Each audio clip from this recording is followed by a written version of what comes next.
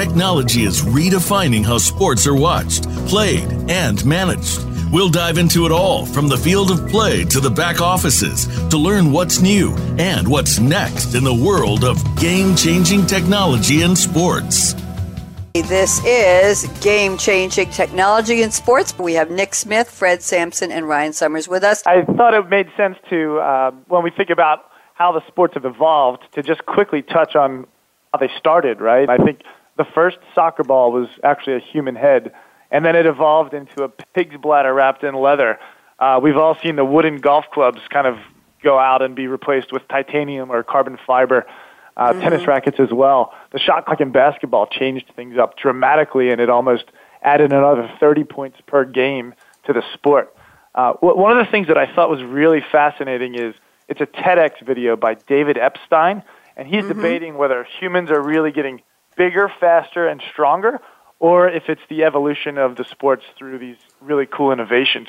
And two of the references he makes really quickly, the first one is in track, and he compares the record holder from the 1950s and the time that he ran and how much faster he was than everyone else to current day.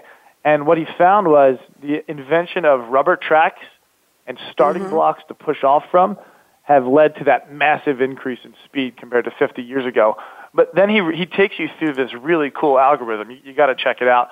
And he's able to deduct all those advantages and kind of reevaluate how the record holders today compared to how they were back then, and it's almost exactly the same. So instead of the way that we're learning more and we're training our bodies in completely different ways, and we've learned so much about health and nutrition, in fact, the biggest change that we've come through all those past 60, 70 years has been through these simple technologies. And it's interesting, you look at the history of sports, even not necessarily in the last 100 years, but in the last, even 20, 30 years, and parallels between the history and business with technology. We've kind of moved from this world of static and one-dimensional accessing information, accessing business data in a way, and in sports, getting any kind of useful information to get a competitive advantage, to a much more dynamic world in the last, I'd say 10 years, where we're able to access information quickly on the fly.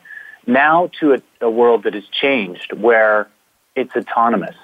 The data, the information that we get is delivered to us, and it's through machine learning and AI, all of the hot buzzwords that you're hearing out there in the technology world. And sports is not oblivious to this. It's intertwined, and the need to gain a competitive advantage, teams and players need to be taking advantage, and that's why you see this emergence of new technology in so many sports, whether it's real-time statistics, whether it's things like video analysis,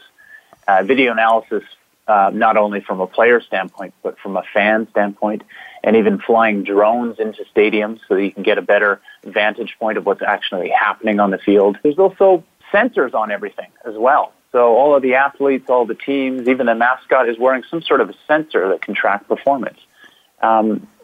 And Fred has done a lot of this with things like F1 racing and telemetry in cars. It becomes so critical to leverage this technology to gain that edge and know, and the edge can be literally a nanoseconds of an advantage. Let's get Fred Sampson in here. Love the analogy Nick brought up. We heard this year on a Formula One broadcast at some point, a team's telemetry went down and they said, we are blind. And then literally teams are so addicted to it that when it goes down, when it's not available anymore, they don't really necessarily have procedures to deal with that.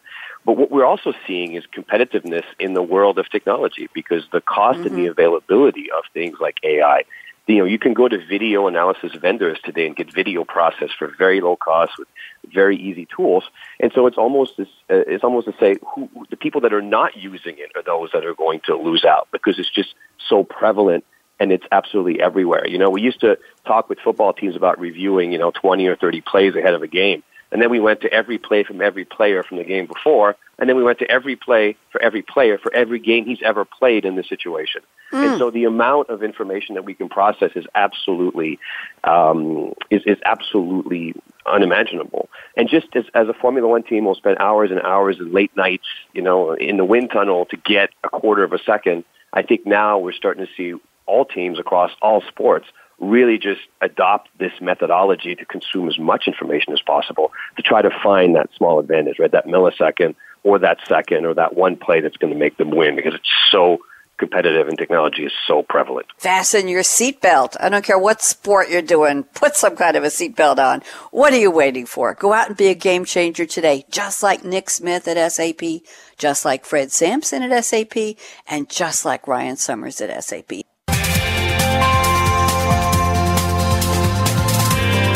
Thanks again for tuning in to Game-Changing Technology in Sports, presented by SAP, the best run SAP. To keep the conversation going, tweet your questions and comments to Twitter #SAPRADIO.